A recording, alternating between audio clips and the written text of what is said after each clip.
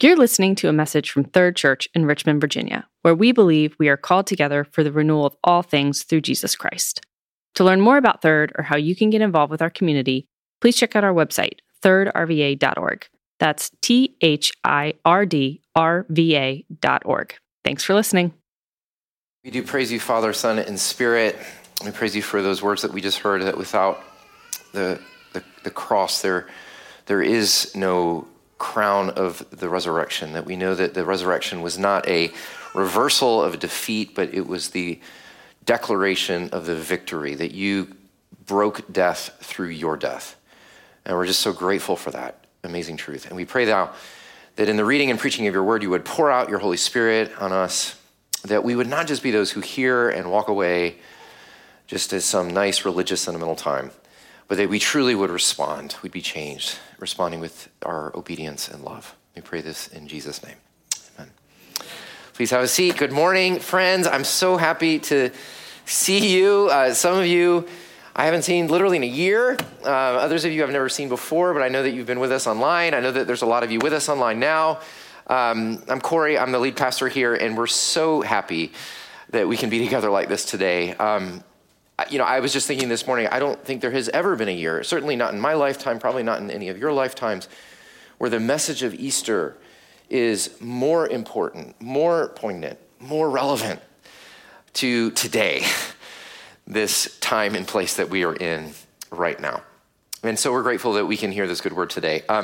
Let's hear God's word read by Reverend Esther Choi. She's reading to us from 1 Peter. So let's hear God's word. Hear the word of the Lord from 1 Peter chapter 1, verses 3 through 9. Praise be to the God and Father of our Lord Jesus Christ.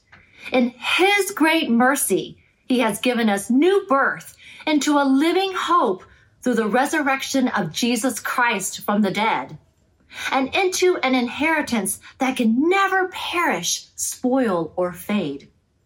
This inheritance is kept in heaven for you, who through faith are shielded by God's power until the coming of the salvation that is ready to be revealed in the last time.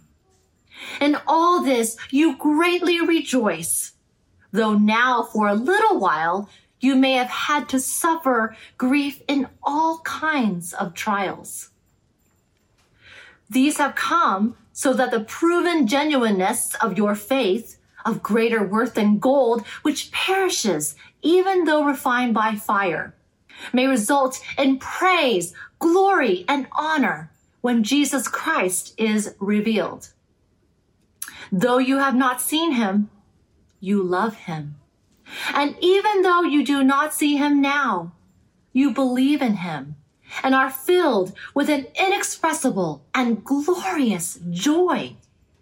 For you are receiving the end result of your faith, the salvation of your souls. This is the word of the Lord. Thanks be to God. There is lots of hope in the air, thankfully, and for good reason. Lots of folks getting vaccinated. The weather is turning beautiful and warm. Spring is coming out. Flowers are coming out. Buds are on the trees. We hear just heartwarming stories about grandmoms hugging their grandbabies and people having crazy parties in nursing homes and all that. It's just, we all, I think, are feeling a bit more hopeful than we have in a long time. It's amazing, isn't it, how a sense of hope really changes your experience of everyday present circumstances. And the reason for that is because as human beings, we are fundamentally hope-based creatures. We're fueled by hope. Andrew Delbanco is a professor at Columbia, and he wrote a really interesting book about 10 years ago called The New American Dream, A Meditation on Hope. And he argues in this book that it's not just individual people that desperately need hope, but it's whole societies that need hope in order to have any kind of social cohesion. He wrote this in the book. He said, hope is the way we overcome the lurking suspicion that all our getting and spending amounts to nothing more than fidgeting while we wait for death. Which is a little dark, a little heavy, but you get what he's saying is that if you want to like have a reason to get up in the morning, if you want to have an ability to kind of push through hardship, if a society is able to stay together and to have any kind of cohesion, you need hope. You need a sense of an anticipation of a positive future, the positive outcome. We are fueled by hope. In fact, I would say it another way, that what we believe about the future is the main determiner of how we handle the present. What you think is in store for you for the future actually is probably the main thing that helps you cope with your everyday life. Just imagine two guys working the same dead-end job, but one is promised $10,000, one is promised $10 million. You know, I promise you, though they're in the same circumstances, they are going to be doing that job with a very different experience. It's actually not your circumstances that make you feel the way you feel. It's your hope that makes you feel the way you feel. Your believed in future determines your experience of the present. If you've been around Third for a while, you'll know that I really admire this 20th century thinker named Viktor Frankl. Viktor Frankl was a Jewish psychotherapist who was put in the death camps in World War II. He was put in Auschwitz. And being a psychotherapist, he couldn't help but doing some social observation. And he began to ask himself, why is it, as he watched the people around him, why is it that some people are able to handle this suffering with such poise and other people are falling apart? And he determined that when people lost faith in their own future, that's when they were doomed. He wrote in his memoir about a really moving case study. He said, a man in my ward, a well-known composer, told me he had a dream that the war was going to end March 30th. He was convinced that his dream was a revelation from God. But as March 30th drew near, it became clear from the news reports the war was not going to end. So on March 29th, he began running a high temperature. On March 30th, he lost consciousness. And on March 31st, he was dead. The loss of hope had lowered his resistance to all the diseases in the camp. You literally cannot live without hope. Your body's capacity to even resist illness and your brain's ability to push off dementia, these things are actually linked to hope. Your ultimate hope is the most inescapably formative thing about you. Frankl goes on to say this: life in a concentration camp tears open the human soul and exposes its depths and foundations. Only a few of the prisoners were able to keep their full inner liberty and strength. And then he says this, which is just crazy. He says, life only has meaning if one has a hope that suffering and even death cannot destroy. Now, he never went on to say what that hope was, but listen to that phrase. Life only has meaning if you have a hope that suffering and even death cannot destroy. Where do you get a hope like that? Because see, the problem is that very few of our hopes are like that. Very few of us have hopes that suffering and death cannot destroy. If you put your ultimate hope in anything, as I have personally discovered, whether it be your job or your money or your wealth or your marriage or your family or your children or your grandchildren or your physical health and your beauty or your career or your ambitions or your legacy. Seriously, y'all, putting your hope in any of these things, that suffering and death and even trial can take away, basically fills your life with a ground note of anxiety all the time. Because where you put your hope is threatened. I have a friend who is a cancer survivor, and I was just speaking to him recently, and every week, every year, he has to do a scan to see about his PSA levels and all that. And he's fine, except about a week out, he starts feeling a little off. 2 days before, he starts feeling really queasy, and the day before, he can't even eat. And then he gets a scan, and thankfully, recently he's been in the clear, and he takes a big, deep breath. But then guess what? The whole thing starts over again. Having a healthy, cancer-free life, that's a great thing to hope for. But is it a certain hope? Is it a strong hope? Is it a hope that even suffering and death cannot destroy? No. Health and money and success and power and family and, wallpapering your powder room. I mean, These are all just wonderful things, but they're not things that are certain. They can be undercut by circumstances or time or trends or trial. Our hopes are too fragile. And if anything this pandemic has revealed, it is the fragility of so much of what we hope in. We're stuck with the people that we love, and we love them. And yet we've also been at each other's necks. And a lot of us are experiencing disappointment and discouragement from those relationships. So many of us have experienced profound disillusionment with our politics, and the social public trust has eroded. So many people have lost hopes by losing basic things like jobs and health and financial security, and even people that they really loved who have died this past. Some of you have experienced that. We're all excited about getting back to normal, but let's face it, y'all, we don't even know what it's going to look like on the other side of this thing. We don't know what kind of disruptions will be ongoing, if there's going to be like a contraction of whole industries, if tax revenues will bottom out. We don't know what crisis will happen to education. I mean, even before the pandemic, polls were showing that pessimism about the future that people feel for their grandchildren and their children, is at the highest rankings in a generation.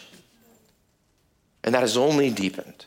There's an increasing sense of hopelessness about the future we face together. And so let's look at this statement again. Life only has meaning if you have a hope that suffering and even death cannot destroy. Where are you going to get that? Well, that's what we are celebrating today. Peter writes to a group of people who were facing, frankly, a whole lot more hardships than any of us have known. They were people, first of all, being a Christian in the first century was illegal, and so you were always being threatened by imprisonment or torture or death. Being just alive in the first century was pretty much horrible. I mean, you could die from like a hangnail, a cold or a toothache. These people were impoverished. Their lives were incredibly uncertain. Death was always around the corner. And yet, Peter writes to them, thanks be to God, God has given you a living hope. What an amazing phrase. That's a hope that cannot die. A hope that can't be threatened. A hope that can't be touched by any circumstance. A hope that's certain.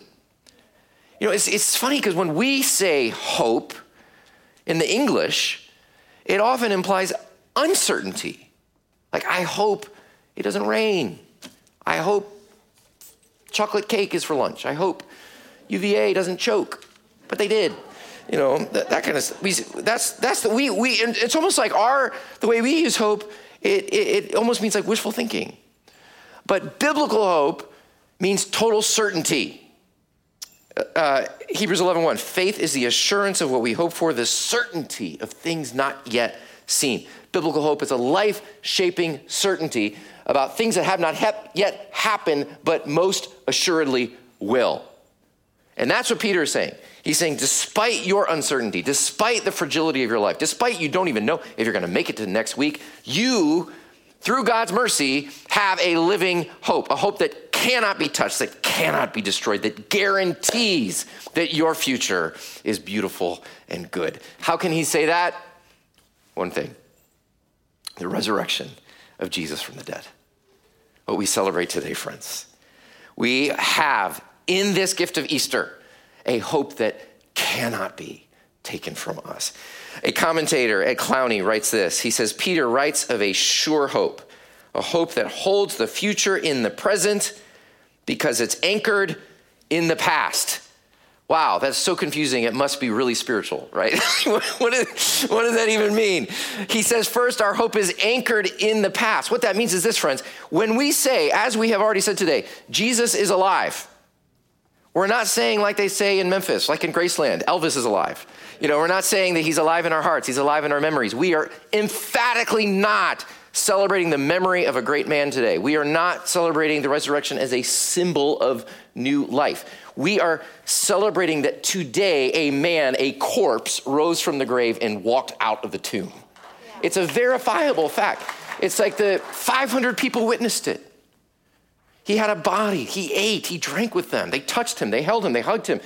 An entire community of people were changed overnight from a bedraggled group of losers to a courageous movement that changed the world. There's no explanation for that. And so what Peter is saying is that our hope is actually grounded in the historic fact of the resurrection. Why? Because you can't undo it.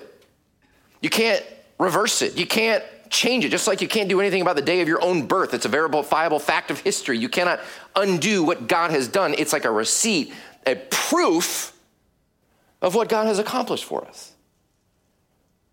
Have you ever shopped at Costco to get your 10-pound tub of Nutella and your bucket of mac and cheese, and you're walking out, and the person standing by the door checking your receipt?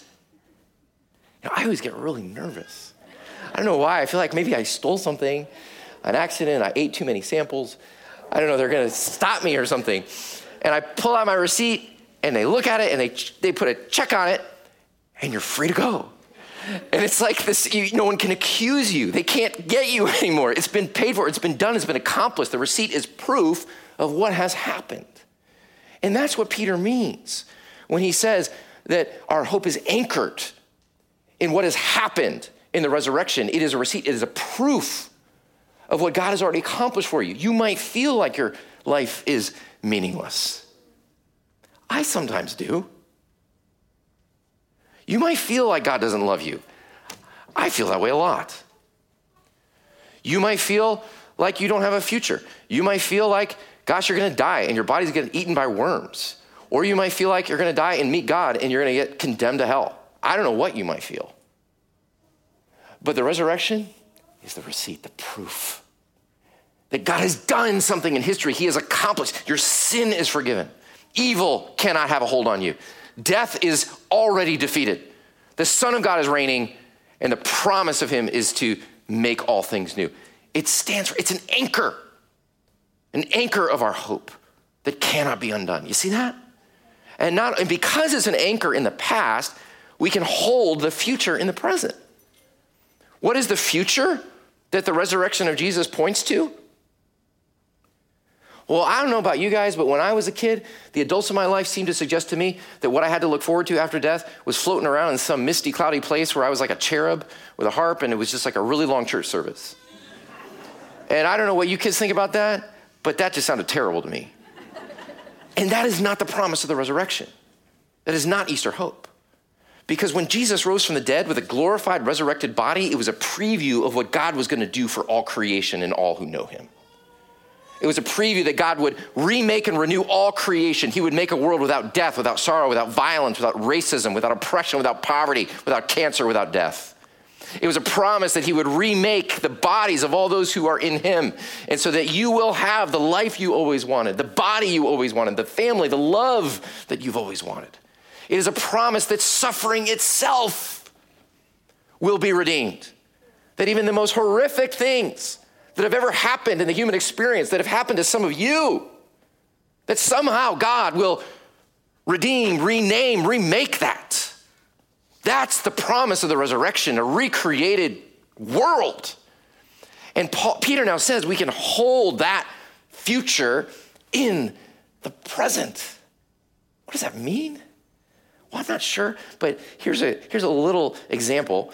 So there's a hymn that I love that's called For All the Saints. I remember singing it when I was a college student at Urbana with like 20,000 college students from all over the world, and was like crying. And this verse always makes me cry.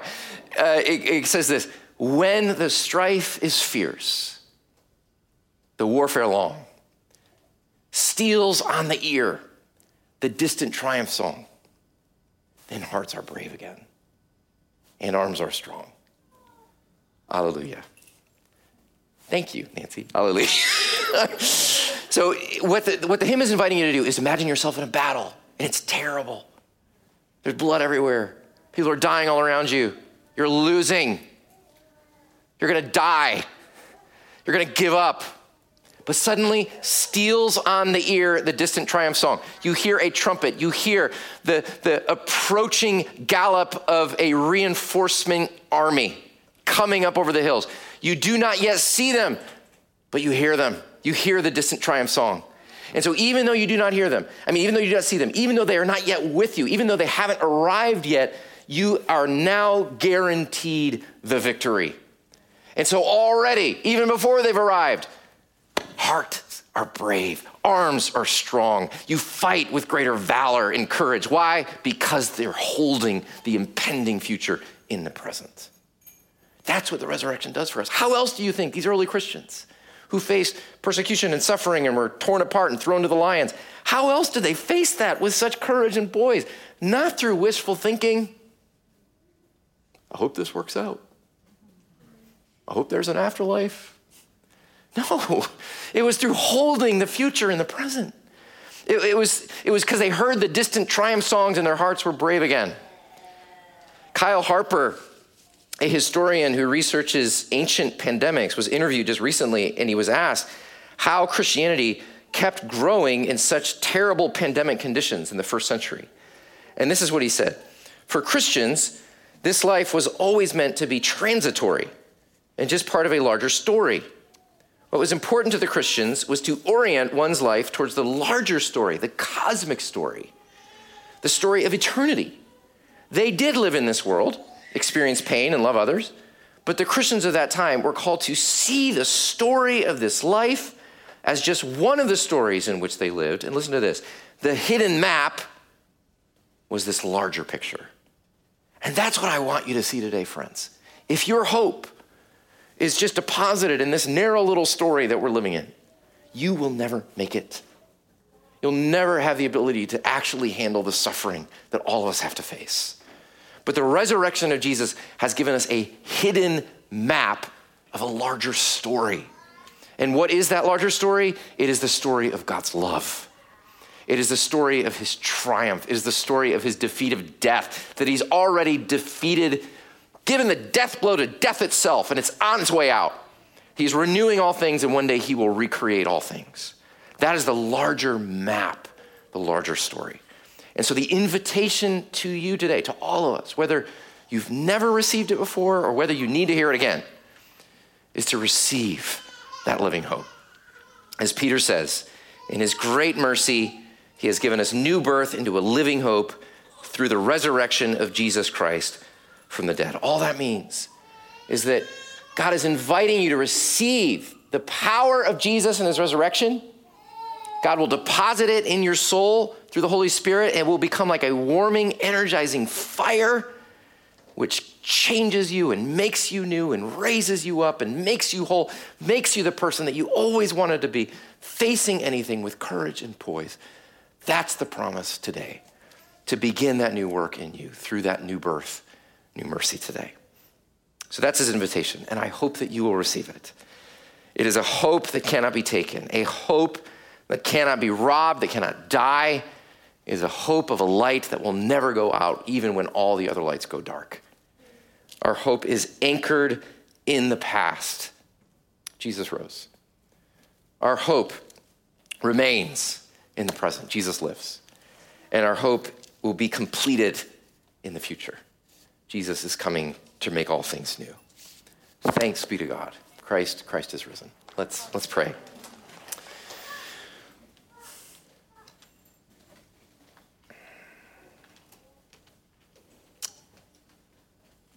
Lord Jesus, we're just so grateful that after a year like that we've all been through, like the world has been through, that we have a hope. And it isn't hope that we'll get to the other side of the pandemic. It isn't hope that we'll get back to normal. It isn't hope that we'll have a great 2021 or 2022. None of those things are strong enough to be our hope. Our hope is in the eternal victory of God over death through Jesus. And we thank you that we, after a year like this, are reminded today of that tremendous hope. I pray, God, if there's anyone here today who is experiencing hopelessness, that they would just simply receive your gift of hope.